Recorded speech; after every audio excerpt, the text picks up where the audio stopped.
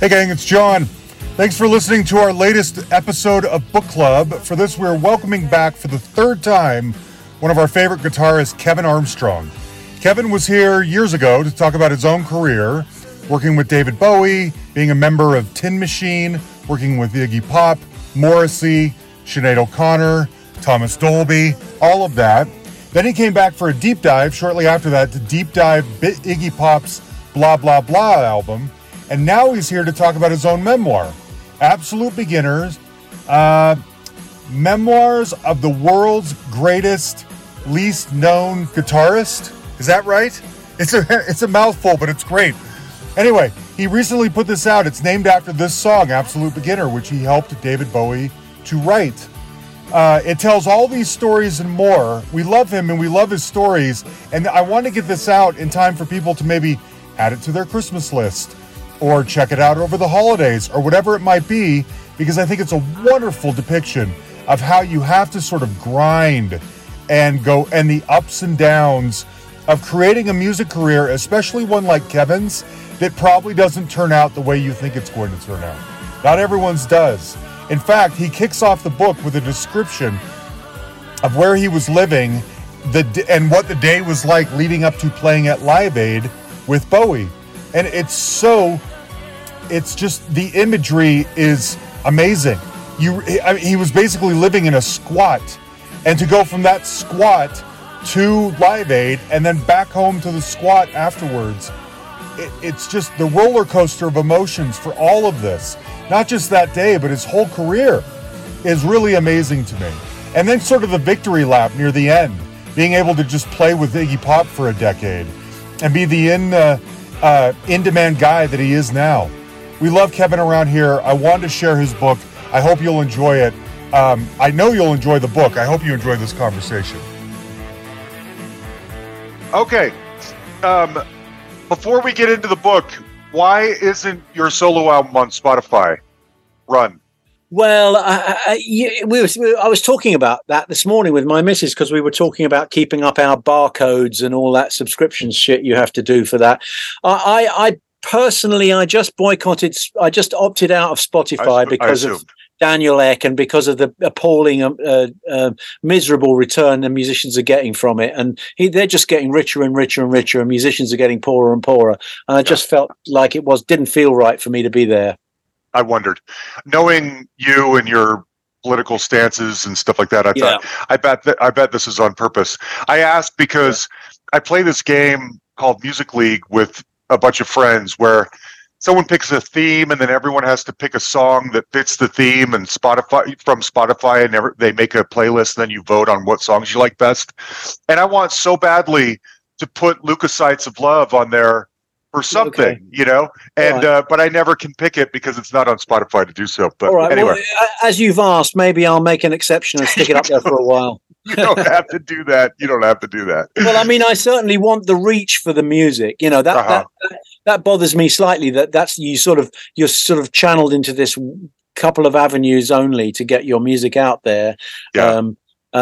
So, of course, I would like for people to be able to find it and for it to go on people's playlists and all the rest of it. And I know what the reach is, but, it was my choice. It's okay. I don't blame you for doing that. You got to take a stand.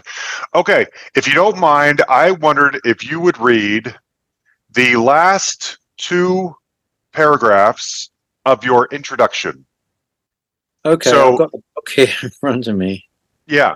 So the reason I'm asking is paragraphs, from One Morning at Angus House. Yes. No. The reason I'm asking is because I want to paint a picture here. This is the day that you. This is where you're living when you get whisked away to go play. I'm sorry. That's okay. Do it. This is where you're living, and this is the day that you're being whisked away by helicopter to go perform at Live Aid. Correct? You live in this squat in Angus House. And so I want to paint a picture for people of, we see the rock star life, we see this gigantic stage with playing in front of millions of people, but that morning and that night when you went home, this is where you went. Well, that's right. And just for some background, squatting was a thing, in London, where you could just bust into an empty house or flat and kind of semi-legally live there.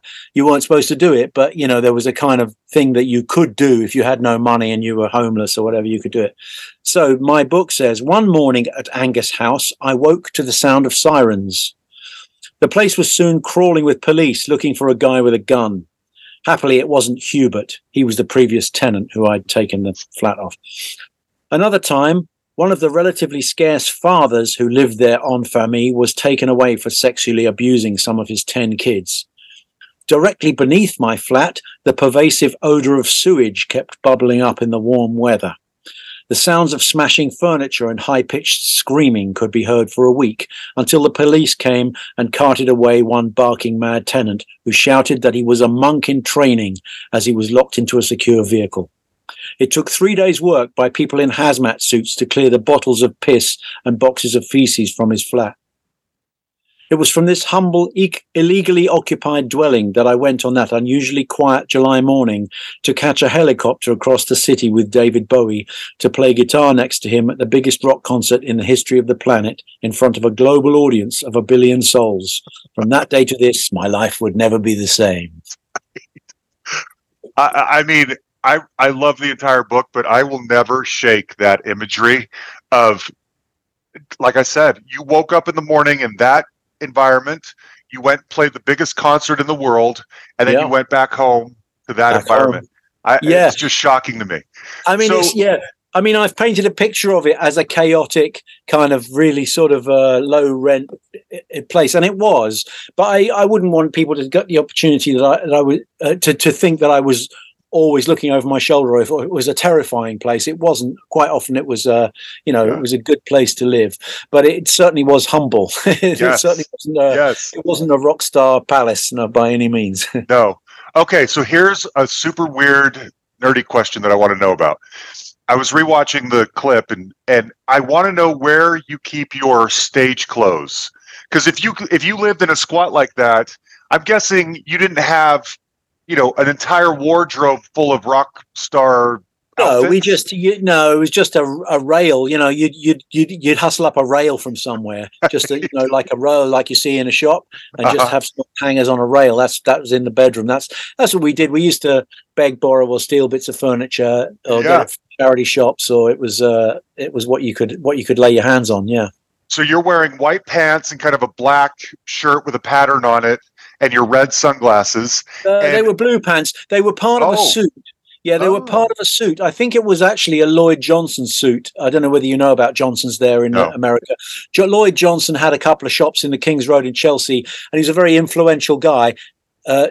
Definitely you would have seen Johnson's clothing on rock stars, like certain leather jackets, very very ornate leather jackets. I still own one of those, and Western style kind of shirts and things like the Scully ones you get in America, but very rock and roll. And Johnson was like the rock and roll guy making clothes then. And I did have a suit, a blue suit that I wore at Live Aid, which was a Johnson suit. It was a very lightweight summer suit, and I was just wearing the pants on stage with the shirt, Got it. Shirt, yeah. Okay, so I'm guessing that morning or the few days leading up, you're looking at the rail in your squat. You're looking at maybe all the rock star clothes have been pushed over to one side, and you're like, let's see, what should I wear to Live Aid? I think it was my smartest. I think it was just my smartest shit that I could rustle up that day. I don't think I was terribly. I did have those shoes. Those red shoes are great. I've got a photograph of them somewhere. Really nice. They were like brothel creepers with thick crepe soles, and they were red with like a red furry top, and they were really nice. I wish I still had those. Oh, see, that's kind of like just behind the scenes. We see the facade and the rock star image, but behind the scenes, people are in squats with rails, like picking out what they should wear to the biggest concert. All of us ever. in that band were semi-legitimate citizens at that point. I think Thomas Dolby was a little ahead of the rest of us, right. Possibly, but many of us lived in very makeshift circumstances, for sure. So funny. Okay, speaking of Thomas Dolby, you say in the book that he had the best set of ears you'd ever come across. When you say that, I'm imagining what you mean, but explain it to me.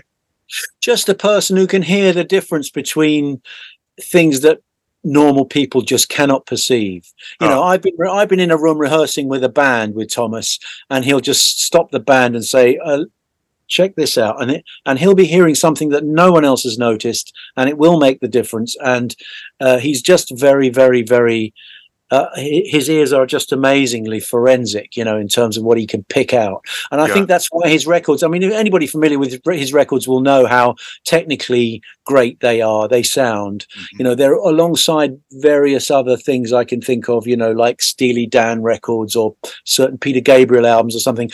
Engineers use them to test out PA systems because they're so amazingly well crafted as sound, and that's just it. It seems to be he has an inherent gift for that kind of perception. I agree. Yeah, especially on the Flat Earth, which I'm with you. I think it's just his masterpiece and a masterpiece in general. In fact, around the same time, you came back on to deep dive the Blah Blah Blah album. Matthew came on to deep dive the Flat Earth album, right? And just coincidentally, Thomas heard it or found out about it and then started live tweeting about it, and it's one of our top 10 most popular episodes because of his diving into it and promoting it or whatever. Anyway. Well, like I say in the book, people used to ask him in interviews what could be improved about your records if you could go back, and he'd always say nothing. And I just thought that was such a sort of, I thought he was joking at first, and I realized actually he's not joking. He really means that. Nothing at all. He did it because he mopped up every last thing that he wanted to do on those records. Yeah, I agree. Very impressive. By the way, speaking of squats, you talked about being in a squat with Tom Bailey of Thompson Twins, and Matthew was in the early version of that band, as you know. And Green Gartside from Scritty was also sort of a squatter back in the day. When you see guys like that who come from your similar sort of humble beginnings, and they become pop stars with bright, shiny, sparkly pop songs and stuff like that, that must feel so counterintuitive than the people you knew, in the squat next to you. Kind of, yeah. I think there was obviously there's a certain kind of political slant people have if they're able to sort of squat, and maybe their musical choices are made like that. Some of the people I talk about in the book, my neighbours with the Slits and Rip Rig and Panic and bands like that, and they were obviously way on the left of the whole music world. And then there was Tom Bailey, and then there was Green, who came out of that same scene, definitely very alternative scene. The early Squitty Politti records, you hear them, and they're extremely alternative. I mean, they really are. And and yet they went on to be mainstream pop stars because possibly what motivated them in the first place was a need to break big. But it doesn't mean that they didn't just respond to the environment and the kind of cultural nuances they grew up in. So that was their first platform where they could do something, and then as soon as they could, they broke big. And why not? Some people would never want to do that, and other people definitely would.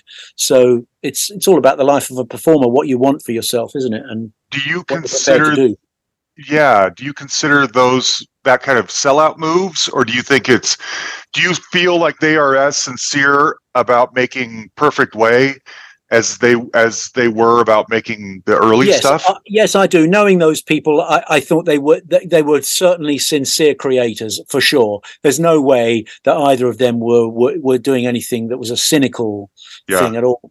I mean, it may not have been pleasant the way they got there, ditching their old, compadres in such a summary manner. But I don't blame anybody for that. I honestly think they were doing you can't fake that. If you try to fake it, then you're Milli Vanilli, whatever, Right. But there's no way they weren't being genuinely wanting to bring what they did to a wider audience. Whether we like that or whether we don't like that, they were sincere for sure. I was listening back to your early solo stuff, like How the West Was Won, and it's not that different. I mean, it's that similar kind of post-punk skittery, but also really super funky, and there's some dub undertone in there, Well, that was all the things I was growing up like. I write in the book, I was growing up with reggae and alternative music and sort of, ideologically opposed to the mainstream pop thing. So I was looking for something else, looking to break some ground.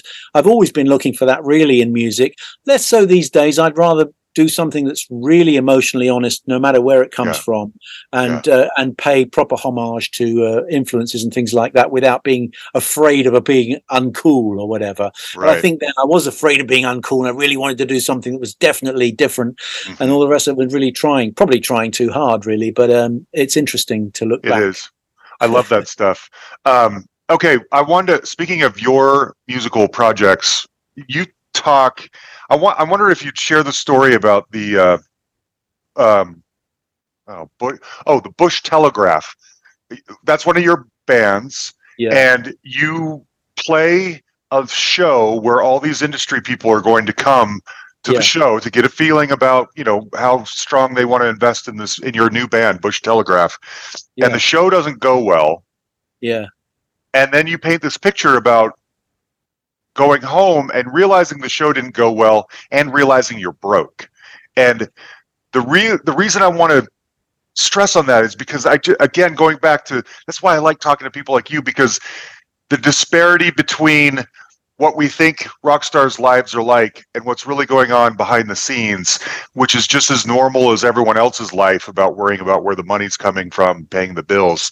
Sure, and you have in any creative endeavor as well, you have failures and you have humiliations, and in anything you're trying to do, there are pivot points at which you think, oh, I'm at rock bottom, or this is never going to work, and then something turns around if you're lucky, or if you're able to sort of wrangle your opportunities in the right way. But that certainly was at the end of the very important for me end of an ambitious phase where I was trying to be an artist, and we were signed to EMI, and we had all the whistles and bells of a major label endeavor. You know, we had the lawyer, we had the accountant, we had all the gear, we had the manager, we had all the video directors, we had all the budgets, we had everything was in place. The only thing missing was any success. And then when we got redlined by EMI, which is they used to give you like a few months or a year or something to be able to turn something around, and then if you weren't a success by that time, some new regime would come in at the top of the company and just redline your whole thing, and you'd be dumped. And that's what happened to us. And that wasn't the end of it, because my manager was very clever and managed to get the master tapes of the album, the unreleased album, so we owned it. So we had a little profile, and there was this platform where we could say to every A&R department in London, this band has just left a deal with EMI. They own their own album ready to go. There's a little bit of a buzz about it. Do you want to come and see it? And who wouldn't? You know, they just go, yeah, that's exactly the kind of thing. We can pick it up for cheap, maybe, and then we can promote it, and it's got some legs. And then we blew it in one night. So it wasn't a question of coming home and realizing it hadn't gone well. It was the end. Because there was nowhere to go from there in terms of the major platform. If every major label had come to see us, and then we had such a bad night because we were sort of billed with a band with an incompatible audience, and then I lost my rag, and some audience members were heckling, and I just lost control of it, and it went really badly. And so they all left. They all just didn't see what they wanted to see. Right. So they left. And so there was no opportunity left for us in that world. So it was like literally sack the accountant, sack the lawyer, sell the equipment, even the next day. And that felt like the end of something for me. And it really did kibosh my whole ambition to be an artist for many years, even decades. Yeah. I just thought that's not for me. And luckily for me, the universe caught me and pushed me into the orbit of people like Bowie and Iggy Pop. And so I was able to, at that point, realize, well, my abilities and my talents are required in the arena where I think they are, in the big time.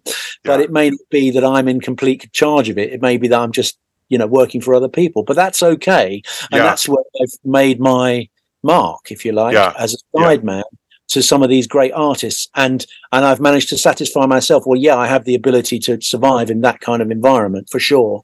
Yeah. And it wasn't until years later I was able to say, well, I can do my own thing again now without putting the pressure on myself of wanting to be a mainstream artist or whatever. But that was it. It was just one of those pivot points that I have to look back and say that it was a good thing, because it led me into my more natural arena as a producer and sideman or whatever. Sure. It's interesting you say this, because one of the things that became sort of, I was noticing, and a sort of that sort of subtext of wrestling with what your ambitions and what maybe your dreams might have been for your career, with how it was actually panning out in real time, and whether that was good enough and whether you were being satisfied by it. And then at the end of the book, you sort of confirm that. In fact, I wanted to write it down. There's a certain sense of that you mentioned about missing your calling. Did I miss it? And I wondered so I'm thinking about shows like that, where maybe that was the sliding doors moment, or the turning point, where, the dream ends, and having to pivot and figure out a new dream, like you just said, and living with that. It feels in some ways like you're still living with that. Yeah. Or maybe everything you just said is so positive, but I noticed a sense of like longing in a way. Yeah, of course. I would love it if it had worked out, because I still consider myself a songwriter, and part of me really is that, and I can do that, and I'm quite proud of some of the songs I've written, and so it would have been nice to get more recognition for that, to find more in that. But it's not a great sense of loss, in that, I don't feel my life's been a failure. You see, I've really settled with the amazing opportunities that I've had, and the amazing things that I've seen, and people I've met, and things I've done. I'm really happy to have done that, and extremely grateful for those opportunities. So, like you say, it is just a slightly wistful thing. Oh, that could have gone another way, And I really hope. I tend to think, I sort of listen to things sometimes I've done, even recently, and just think, do you know what? Even after I'm dead, if someone loves this more than that it's out there now, then I'm fine with it. Yeah, make my peace with it. It was just such an eloquent way to talk about. I mean, I'm younger than you, but I have those same feelings at 50 of like, did I do everything I could have done, should have done? Is it too late? Did I miss my calling? Have I accomplished anything? Is anyone? Well, I think we're all looking for authenticity in life, aren't we? We're all looking to make a mark in some way, whatever modest way we want to do it. We're all looking to make something, and I can't escape the fact that I've had a very blessed career. I can't. That's always in my face. So I can't be ungrateful about that, or think that in any way I've missed something, else. I mean, who knows? But it's when I started to write this book, it wasn't until my daughter kept going on at me like, Dad, you've had such an amazing career, and I wasn't talking about it for so long. And then when Bowie died, and when I started working with Iggy again, I thought, well, I've got to start telling this story now. I really have to, and I can't be anything but grateful for that. I'm grateful you did. Also, it's such a fun book, especially having invested so much time in my life in you and what your projects are and what you deem worthy to work on and stuff. So it was a treasure for me to read, because I care about all the things you care about. I wanted to ask you about. It's interesting. I had this thought actually just this morning as I was getting ready to talk to you, because I was looking over my notes, and one of the things that I had written down as I was reading is I thought, it's so just the chances, and the chances of crossing paths with David Bowie and getting him to like you enough to want to work with you. And in the moment as I'm reading, because I read the book on my phone, I take a note on my phone and I said, why does Bowie want to work with nobodies? And no offense, that's kind of what I was thinking of you and those guys at the time. And it occurred to me just before we hopped on, I thought, it's not that they're nobodies. It's that Bowie's entire career has been keeping an ear to what's happening in the underground, that's not in the mainstream. For sure. He used to ask me, sorry to interrupt you, he used to ask me regularly, what's going on, Kev? What's going on in London? Yes. Talk to me about some bands, tell me about some things. He was always like that. And I think Iggy Pop is too. They always want to know what's going on from the ground up. So yeah, we might have been nobodies. You're not wrong there. But you were that that's why the flip switched or whatever it is, because I thought it's not that they're nobodies. It's that Bowie thought Kevin was the guy whose ear was in the underground that he could rely on for the next new thing or the next big thing or the new sound or you know what I mean? Yeah, I mean, I just compliment. Yeah, it is a huge compliment, but I think that's the thing about him. He had a nose for, you know, just people, creative collaborations. I mean, Reeves Gabrels, man, he came out of nowhere for Bowie. He was just, you know, Sarah's husband, and Sarah was a publicist on the Glass Spider or something, and so he got introduced to got given a cassette by Sarah or something. And Reeves was just a Berkeley student, among others, you know, jobbing guitarist,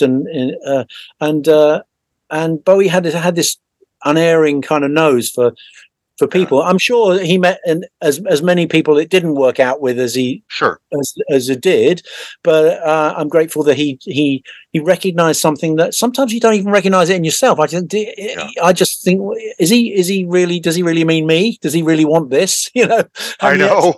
And yet history has exonerated his choices, you know, because he always had a way of picking people who could work together and work with him together. That's what I mean, is that the guy could have chosen to work with anyone he wanted. And and like you said, there may have been millions of them, but only a few bubbled up to the top in order to stick around long enough. And you were one of those people. That's amazing. Sure. I mean, he even tried to work with Tom Verlaine, he told me, and it didn't work out. He did some recording with Tom Verlaine, and he tried to form a creative relationship with Tom Verlaine, and it didn't work. He said it just didn't work. They didn't meet, you know, in the middle somewhere. So there you go. I mean, you know. Wow. I wonder if that was around the time of him covering Kingdom Come on Scary Monsters. It must have been then, or just shortly after. I mean, shortly after then. Yeah, for sure. Yeah. Wow. Yeah, see, you never know. Speaking of Bowie, will you... This was kind of a mind-blowing part. I don't want to give out all the fun things about the book because I want people to read it, but him asking you for some cocaine, you tell me the cocaine and Bowie. Well, the story has appeared before in public because I did tell Paul Trinker. I did tell Paul Trinker about this story for the book Starman. But the first day we met, yes, he did ask me for cocaine, and I did make a phone call for him. Got some coke delivered, and it did come from Angie Bowie. And the story's in the book, but it's like what a ridiculous, coincidental, weird story. Totally. But having said that, you know, that was the very last time I ever saw him or knew about him dabbling with anything like that. Really? Over the entire period I worked with him. And like I say in the book, I think I was right at the end of that period of his life. So he was straight as a die after that. And, you know, good luck to him. I mean, that's what I think is so lovely of having worked with people who had a wayward or, you know, had addictions early in their creative lives or whatever, transcended them. And then they became the kind of people who had the kind of lives we all could learn something from at the end. So it's not always like, oh yeah, if you get into that, it's always disaster. No, not necessarily. It can be a learning curve. It can be something you go through and come out the other side, you know. Sure. And I mean, I just assume pretty much everybody was sorting some coke back in the 80s, you know, for it. Once it became a problem. These A&R men sent me to the New Music Seminar in New York. That was one of the first things when I was with the EMI. They flew me over first class on Pan Am. They put me up in a suite, and I was sort of 10 days running a mock in New York, whatever. And these guys were so funny, man. They all had tans and extremely white teeth and all these multi packs of vitamins and everything. And they were all snorting coke like crazy. You know, like, oh yes, I run half a mile a day, and I take all these vitamins. And they were all off their chunk on coke all the time. Oh yeah, that's how we outsiders view the rock culture or rock business. Yeah, that's so funny. Okay, tell me about. Wait, I lost my train of thought. Where's my note? What was I going to say? Oh, I remember now. You record Dancing in the Street, obviously, and that's become kind of a meme, even though I still love that song. Yeah. And I going back to clothes. Are the clothes that Mick Jagger and David Bowie are wearing in that video what they were wearing that night in the studio as they're recording the song, or did like they wheel in a wardrobe or something I like think that? they probably wheeled in a wardrobe. I was unaware of that necessarily, but I didn't see those clothes before in the studio. I think they probably rustled up a stylist that both of them knew or something like that, and they just brought along a bunch of stuff for them to wear. I'm sure that's happened. I'm sure that happened. Yeah.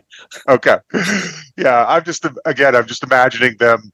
They're already in those outfits, and so let's just film a video right here. How do you look back on, I mean, the memification, if that's a word, of that song? How do you feel about it? I mean, you can see how funny it is in the same way it's funny initially when you see the Prodigy doing Firestarter with just the sound of sneakers squeaking in the tunnel and or the Beach Boys, with their guitars unplugged and sounding out of tune, and Santana, playing, stuff and it's all out of tune. I mean, I don't like those things very much because it's a shame to take the piss out of them so much, especially the classic band things where someone puts a soundtrack of it sounding horrible, and some of them are just so borderline. You think that people who'd never seen that band before might even think that's real or whatever, and it's a bit cruel and awful. But you can see how it's funny. People will laugh at stuff, and that's fine. And I think Bowie would have been fine with it too. Probably, I think he would have been fine with it. And I tell you what, I love the Adam Buxton cartoons of Bowie and Eno and Tony Visconti making Warsaw. Well, you've seen those, right? No, I don't think I have. And the Lego Aladdin Sane, you've seen those? No, I'll go look for it. I know who Adam Buxton is. Okay. Adam Buxton is a podcaster and DJ. He's a very clever, funny guy. He does the best impression of Bowie's voice, speaking voice. And he's made these little cartoons on YouTube of the making of Low with Tony Visconti and Eno, which are extremely funny. And Bowie thought funny. I think Bowie saw them and thought they were very funny. And he's also done a little Lego domestic scene of Bowie and Angie discussing post Ziggy options. And they're very, very funny. And they're very witty and funny. I'll check it out. I've listened to his podcast. That's great. Speaking of, what was I just lost my train of thought again. Oh, a couple quick things I want to ask you about. Does Paul Young really not have a nose? Well, that's what I saw. It's in the book. What I saw, that's what I saw. So I didn't check it out for myself. It was a momentary, impression of Hunt doing something to Paul. So as far as I know, he may have a nose now, but when I saw him, he didn't have a nose. Oh, that's crazy. Yeah, snorting too much cocaine had basically hollowed out the insides of his nose, and you could press on it, and it would just go straight back into his face. It was like a jelly baby, yeah. Right. Oh, I remember I wanted to ask you something. So a few months ago, I was interacting with Erdl Kizelke. Yeah. And he's a nice guy, but he's struggling, I guess. He was a trip. He would say, yes, I'll come on. Erdl's a trip, for sure. Yes, he is. I guess he has dementia, and so he would, we'd be emailing, and he's like, what do you want to talk about? And I'd tell him, and then instead of saving it for a podcast, he would just start rambling the answers to my questions, and then he would get mad that I asked him to do the podcast, even though he had agreed. I have dementia. I can't be doing these kinds of things. I didn't know he had dementia. But I do know that, I don't want to badmouth the guy, but he's been a problem for a lot of people, Erdl, because he's one of the only, the way I describe it is, everybody who worked with Bowie, everybody, and I know a lot of people now. Even this year, I met Carlos Alomar properly, and George Murray, and Omar Hakim, and I know these people, and Mike Garson, and I know them well, and they all of us agree that we all had more, this wonderful opportunity to work alongside such a genius, and all of us got more out than we put in. And Erdl's one of the only people I've ever met who is somehow complains about his time with Bowie, and that I could never get past that with Erdl. I just thought, well, hang on, man, you're a little ungrateful for this opportunity you had. I mean, who are you? Who are any of us without that? So. Yeah, it was a trip. I even kept his emails in a folder in my inbox because they were so interesting to look through. But in one of them, he claims he did most of the work on blah blah blah. Yeah. he did a lot of work. That's for sure. No, that's for sure. He did a lot of work with Bowie stuff, and he is a tremendously gifted multi-instrumentalist. So he did do a lot of drum programming, keyboard programming, string parts, vocals, pianos. He could do anything, So he did a lot of stuff. Bowie used to use him like a kind of, workhorse to make all this stuff for him. He did, I think, When the Wind Blows with Bowie, and blah, blah, blah. I'm sure he used Erdl to lay down a lot of the original stuff, because it wasn't a band album. It was put together with programming and various live elements. But Erdl did a lot of stuff on that record for sure. He did. Yeah. Okay. Yeah. When he told me that, I thought, it feels like news to me. I didn't know that. So, speaking of which, a total other topic. I was thinking back to when we talked the first time. I realized I had seen you in concert with Iggy at Riot Fest a few years ago here in Colorado. In Chicago, yeah. Well, there was the Chicago one and then a Colorado one. I went to the Colorado one. Yeah. And I think that you played there. So we were trying to realize. And the other day, this kind of blew my mind. Facebook has those memories. And I think it was last week, my Facebook memory was a bunch of shows that I had seen that day in previous years. And 11 or 12 years ago that day, I had seen Thomas at the Bluebird Theater here in Denver. That was me too. And I didn't realize that was you until I think you even called out the Bluebird specifically in the book, or played in Denver or whatever. And I mentioned some of those type of venues, which I really enjoy playing. Those old-fashioned theaters with all that history and everything. I love those places. Yeah, definitely played I've got a photograph of myself with my guitar over my back at the Bluebird in 2012 for sure. That's wild. Yes, I was at that show, and I live like down the street. Basically, I'm maybe 2 miles from that venue. Okay. And you also mentioned in the book Jake Rude, the DJ. Yeah.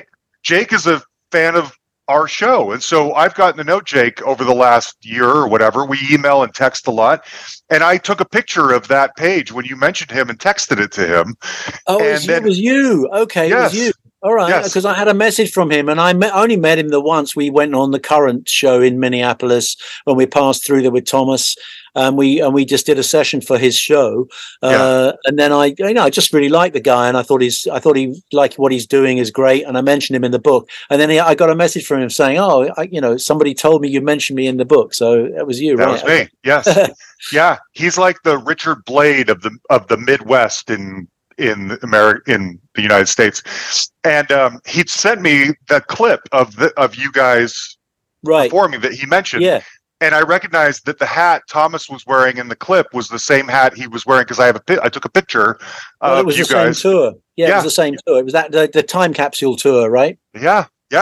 I didn't realize that you were there that night. That's so funny. Yeah, that was my last tour with Thomas, and it was a great thing. We started off at South by Southwest, and we just did the States, and it was very interesting, lovely tour actually. It was a really nice tour for me. That was great. Just me and Thomas and the drummer Matt Hector, who later I played with Iggy with, and that was the first time I'd toured with Matt. But it was just the three of us. It was really great, that tour. I enjoyed it. I enjoyed that too. That's the one and only time I've ever seen him live, and I'm so glad I was able to be there. So speaking of playing live, is Iggy done, I guess, do you think? Well, I'm done with Iggy. I don't know whether Iggy's done. I mean, he's still out there. But, I mean, COVID and Brexit killed our lives with Iggy, the English band, really. It just made sense for him. He did a side project with a French band, and then it made sense for him to carry on because they can travel in Europe without the extra expense and bureaucracy that it now causes us, the problems of Brexit. Yeah. And don't get me started on that crap. I know. But, I've seen your posts. Yeah, no, it's terrible. But it's and COVID as well. So we were getting emails at one point saying, "Yeah, we're going back after COVID. We'll all come back together." And then he carried on with the French band. So it made complete sense to me for him to do that. I understand why he did that. But that looks like it with Iggy. I don't, unless something untoward happens and we're suddenly. I'm suddenly wanted again for something. I think that's probably it. Those 5 years, but we had 5 very good years, 2014 to 19, with him in the late period. And I look back some great clips of the band. We did some great stuff. Yeah, so good. So that's what I was going to ask you about. What is your touring? What what's the next thing that you're going to hitch your wagon to? I have seen you posting, I think, are they the Lust for Life shows with Glenn Matlock? That's a friend of mine. Tom Wilcox has put together this thing, and he puts together these projects with sidemen and ex-members of this, that, and the other. And he conceives of these things and has the resources to put them on. And sometimes they work and sometimes they don't. But the latest one was the Lust for Life tour, which we originally built around Tony Sales from the early Tin Machine and Lust for Life album with Iggy. And Tony underestimated the time it would take to get him a passport by about 6 months. So he wasn't able to do the tour. We were coming up to it, and it was a tour with Clem Burke on drums, and Katie Puckrick singing, and myself, Luis, and Florence, another guitarist and keyboard player we're using. And it was a sort of Lust for Life anniversary tribute tour, and we thought we'd like to do it. But at the last minute, Tony couldn't make it, and Clem Burke and I were on a Zoom call going, what the hell are we going to do? This is like, it's supposed to be happening in 2 weeks. People have bought tickets. And then we called Glenn Matlock, who obviously has been playing with Blondie anyway, had the Iggy connection also, along with me and Clem. And Glenn said yes. So we went ahead with Glenn, and it turned out to be really well received. So we're doing it again in March 24, which will be fun. Yeah. I thought I know those like Sidemen All-Star shows sort of exist, but I don't think I've ever been to one. Does Iggy have to be involved at all, or sign off or approve or anything? No, not at all. We can go and play Iggy Pop songs. Anybody can, it's not a problem. So it's definitely a sort of, if you like, a tribute show with the, I think a lot of these tributes, if I don't like that some of the tribute bands, the Bowie ones and things, where they try and do this accurate recreation of and have an impersonator up front and all that. Don't like that, but I don't mind the ones where it's been authentic side people or authentic people have actually been involved. They're quite creative. I mean, the Mike Garson ones I did were among my favorite things. They were so good, such a lovely feeling. And this Iggy one is similar, really, with Clem and Glenn and I. That's great. That's a great little combo, it really is. And Katie up front has been great. And also, I did send Iggy a couple of clips of the band just to see, because I get that if he doesn't like it or whatever, it's fine. But I sent him a couple, and he just sent me back saying, "You guys sound great." He was really good. Yeah, and there's good audiences that go to these shows. And well, I mean, these were small venues, like a couple of hundred people, but they were rabidly attended and a great vibe, a really sweaty rock and roll vibe, like high volume and lots of. They're very, very enjoyable. This time round, we're doing slightly larger venues because we sold out last time, and so that's selling well for 24. And I'd love to bring it to the States. I really would. But again, we're faced with ever increasing visa costs for work these days. Gone are the days when you could just get a work permit for a year. For a couple of $1,000s or something, and that was it. Now it's like $6,000 for each project you do, and each one is employers. But it's just become ridiculously prohibitive in a certain way to work as an international musician. It's becoming harder. I even missed out this year. I was asked to do Tom Jones's band, which would have been a lovely. I would have loved to do that because he does a great rootsy live show, lots of blues. Yes. I would have loved to do it, but because I didn't have the visa, he went with a guy from Texas or something. Oh, cool. Man, what a kick in the nuts! Of everyone that I've never seen live, Tom is at the top of my list. I think he's still good. I think he is too. I would love to have seen that. Wow. Okay, let's talk real quick about your Paul McCartney experience. If I remember correctly, Chris Hughes, my fourth favorite producer of all time, calls you and says, "Do you want to come play on a session with McCartney and Elvis Costello?" Right? Yeah. And you go in. Oh, go ahead. I don't know who Chris Hughes doesn't ring a bell. Was that the guy? Wasn't it? He produced a song. It ended up being just one song on Flowers in the Dirt. I thought maybe I'm conflating two different stories. Maybe it wasn't Chris. So. It wasn't Chris Hughes. I think it was. I got a call from McCartney's office himself because I'd been on a live TV show with him. And Jonathan Ross, right? Jonathan Ross, Last Resort. It's like the Letterman format. It's an English version of the Letterman format, really. Yeah. With a live band, and I'd gone on that, and I'd done well at that. I mean, the clips are good, you know, and he then headhunted me after that and said, "Come and join my band." Yeah. So it was a good, big opportunity for me, which I didn't. Chris Hughes had something to do with it. Okay, great. Go ahead. Didn't capitalize on it because I didn't really chime with him. We didn't really get on as people so much. I couldn't really understand him. He couldn't understand me. I don't know what went wrong, but it was a bit of a shame. I've ended up on a couple of records that came out. The album was called Flowers in the Dirt, and it was being produced by Elvis Costello at that stage. He went on to do work with Steve Lipson, Trevor Horn's main engineer. Steve was on here last year. And Phil Ramone, I think, had something to do with it, and other people. And it came out. But recently there was a reissue of Flowers in the Dirt, which had some of the development versions of the songs before the final versions. And I'm on a few of those, and I'm credited. Okay. So I did end up on a McCartney record for what it's worth. Yeah. Isn't it something like there's already, you and him aren't quite vibing, and was it you that mentioned something about the Ruddles having been on TV the night before? And that was my crime. Yeah. And it was just something you said. It was no big deal. And if I remember correctly, you said Elvis Costello was like, as soon as he mentioned the Ruddles, I knew he was done. That's what he told me years later when I ran into him. Yeah, because I was slightly nonplussed about why I lost the gig, and I thought, well, maybe I wasn't good enough for him, maybe something else. I don't know. But Elvis said no, it was the Ruttles. That's what I thought. Okay, you know, the Ruttles was something that if some of your viewers don't know, was an affectionate pastiche of the Beatles, made by Eric Idle, and actually funded by George Harrison, I think. Yeah, it was a very affectionate, funny thing, but obviously McCartney didn't like it. He didn't like it. He didn't like the piss-taking thing, or he didn't like the slight fun it made of the Beatles. I guess it was an irreverent thing. Even now, there's a version of Cow and Hen by the Ruttles that's come out on the internet. It's a classic. Oh, it's that's funny. Come on, he's just got to laugh at himself. I remember you interact with him later. Your paths cross, and he doesn't remember you, obviously. Oh, hey, Kevin. Hey, nice to meet you. And you're like, we worked together once. Yeah, and you're like, and he says, really? What happened? And you said, you sacked me. And then he just kind of turns and walks away. Introduced himself to my wife, you know. Yes. And there's another story about that didn't make it into the book, which is that, you know, my wife actually went to school with Heather McCartney, his daughter, and during an altercation in a bathroom had one of her front teeth broken by Heather slamming her head into a sink.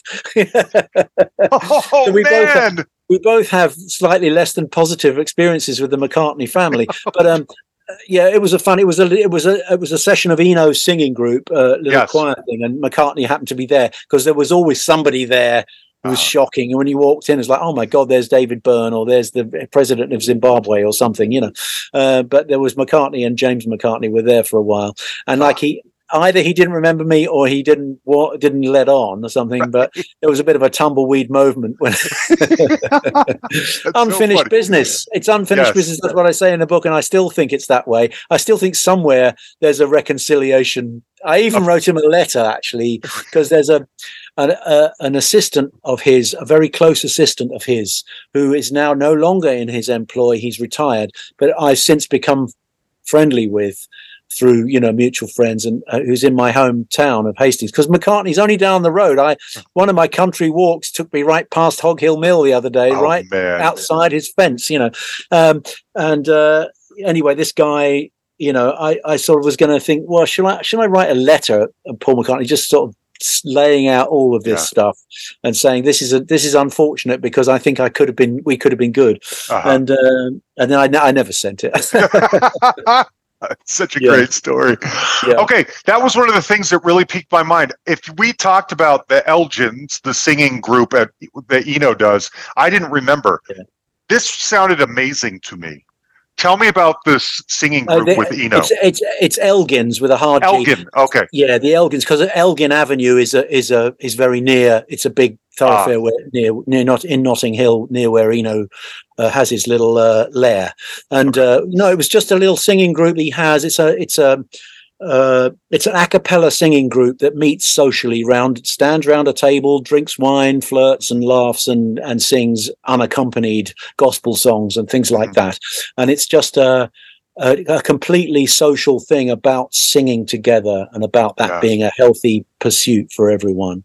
And I did join his group and became a very solid member of it for several years before I moved down here to the South Coast. And I haven't been back because it was always just a Tuesday night for 2 or 3 hours, but it was a very fun thing. Yes. And I did get to sing with some all extraordinary people, and he didn't care who came along or who he threw out as well.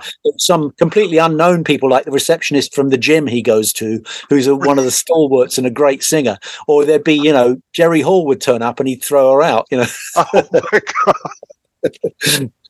Yeah, so fun. He had a Christmas party as well associated with that. I haven't written about that, but he had every year, has this Christmas party, which is built around the Elgin singing, but a much wider group of people invited to drink and make merry in his little studio there.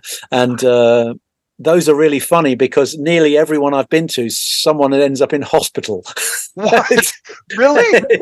And it's usually some really just sad accident, like some woman gets really drunk, got really drunk one year and fell over and smashed her, opened her wrists with some glass, accidentally, or someone else broke their leg, tripping over something. And for a few years we used to laugh about it. It's just, it wasn't, the most extraordinarily kind of culturally gifted and polite middle class people would go to these things, and yet always someone would end up in A&E. Oh my God!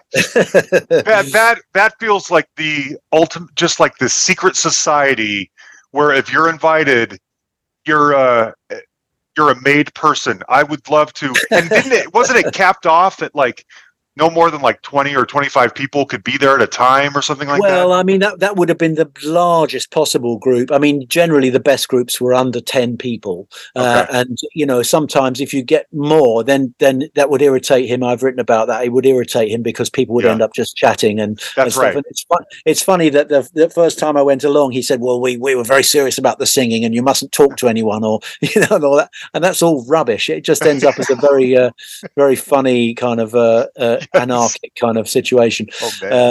But very, very good singing sometimes. I've got a few little recordings which I'll never play to anyone. Of course, of that group singing together, and sometimes it was really amazing. Wow. Okay, I have to ask. I sort of nudged you about this on Facebook. You say that the McCartney assignment saved you from having to go work with Level 42. I'll cut this out if you want. What's your beef with Level 42? Because I love them. Not a beef. It's just not my taste. I just didn't like. I just didn't go for it at all. So that was it. It was just again, it's a bit of an arch funny joke. If Level 42 had asked me, I might have tried it out. I don't know, but they're just not really my taste. It's not really my thing. I mean, I pride myself, John, on on the happy accident of having worked with some very left field artists, some quite iconoclastic personalities, who've tried to rip up the rule book and do something different, and that's what I like, and that's what I'm very happy to have worked with. And Level 42, I just thought they were a bit too, I get it. Yeah, they remind me of kind of like a more white version of Earth, Wind, and Fire or something, and I love Earth, Wind, and Fire. If you mentioned Earth, Wind, and Fire would have asked me, yes, every time. True. If Level 42, don't know, Yeah. I struggle with this. I must say, I've struggled with this all my life about cultural appropriation and about things because I have studied and played in reggae bands. I've been the only white member of black bands, and I've played. I can play James Brown funk. I could have slotted into James Brown's band really easily as a guitar player. I've studied Catfish Collins and all this, and that's all great. And for a long time, when I lived in Portobello, I was working with black musicians on black music. A lot of jazz things, a lot of funk things, a lot of reggae things, a lot of hip hop things, and I did really steep myself in that culture musically. But then I came out the other side thinking, well, some of that kind of activity bothers me a little. Some of it does. Some of it I get it when it's a genuinely mixed thing. But when I see there's a band down here, for instance, who shall remain nameless, but they're a reggae band and they're a very, very obsessive cultural, they know about reggae music. They do, and they sound really authentic. But they're all white guys, and I just look at them and I go, don't know, I just couldn't do that, And so I'm really glad I came out the other end and went back into some kind of rock roots, which felt more like a sort of thing I could do without having to tread on eggs about cultural appropriation. I know what you mean. I wonder about this too, but so they're in the news. You mentioned David Byrne. How do you feel about the Talking Heads? Do you feel like them working with Eno and making African influenced Fela Kuti influenced music is genuine or too close to the I haven't heard any new output about Talking Heads. If you're talking about no, because Stop Making Sense has been re-released over here. Maybe it's not a thing over there, but that concert film has been re-released in the last month or two. Right, you're right. And they came back together, not to perform, but to promote it. Yeah. And so they're in the news all over the place these days. Well, if the African influence in Talking Heads is fine, I don't have any problem with that. I only have a problem if it's a reggae band of all white guys pretending that they're Jamaican. That's not that to me. That's a bit weird. Obviously, you can't stop influences. Yeah. Crossing all kinds of boundaries. That's where everything has come from. We wouldn't have the Rolling Stones if it wasn't for Muddy Waters. That's what I was getting at. Yeah. That's all completely understandable. I just don't like it when somebody's trying to be something they're not. If you get white girls blacking up and doing hip hop and trying, I can see that. It makes me uncomfortable. What about UB40? Yeah, they're a little bit of an exception again because they were a mixture. They had they really had black members, and they were from that culture. You can see an affection sometimes, and are kind of coming together of things like the two-tone things, like the specials and all that. Yes. You can see that's all totally legit. It's working class diversity at work, absolutely fine. But it's just when it's something literally pretending it's something not. The worst of it I could possibly imagine is when I came across on the internet Wayne Cochran. If you don't know who that is, look him up. Fuck me, man. He's like a white guy with a big pompadour haircut who actually copied James Brown's Famous Flames. He copied it fully with a white band, and he went out and played to a sort of completely white audiences and copied James Brown completely. And it's terrible. I mean, it's just like they go through the motions and you think, oh my God, that's awful. It just makes you want to go and watch James Brown just to sort of clean your ears and eyes out. Okay, I'll look up Wayne Cochran. That's the worst. Yeah, Wayne Cochran. Look him up. Yeah. Okay. All right. We're coming up on an hour. Let me look over my notes and make sure I touched on pretty much everything.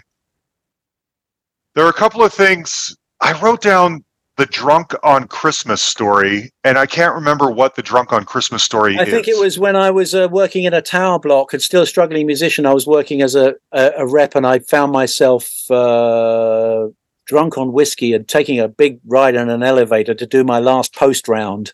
Yes. I was a post boy in an accountancy company or something. It was a temporary job. And then I ended up passing out in a toilet at the top floor of this thing and waking up on Christmas Day. Nobody knew I was there. That's right.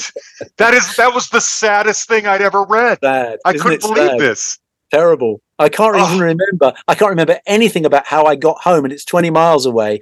I must have got a taxi, or I must have got someone to pick me up, or I can't remember, but it was like, that's so sad, isn't it? Waking up at sort of absolutely drunk out of your head, waking up with a hangover with your arms around a toilet and in a dark tower block in the middle of the city. On Christmas morning, of all places. That is Your family is probably like, where is Kevin? Where He's is supposed he? to be here opening presents with us. Dear. Oh, man.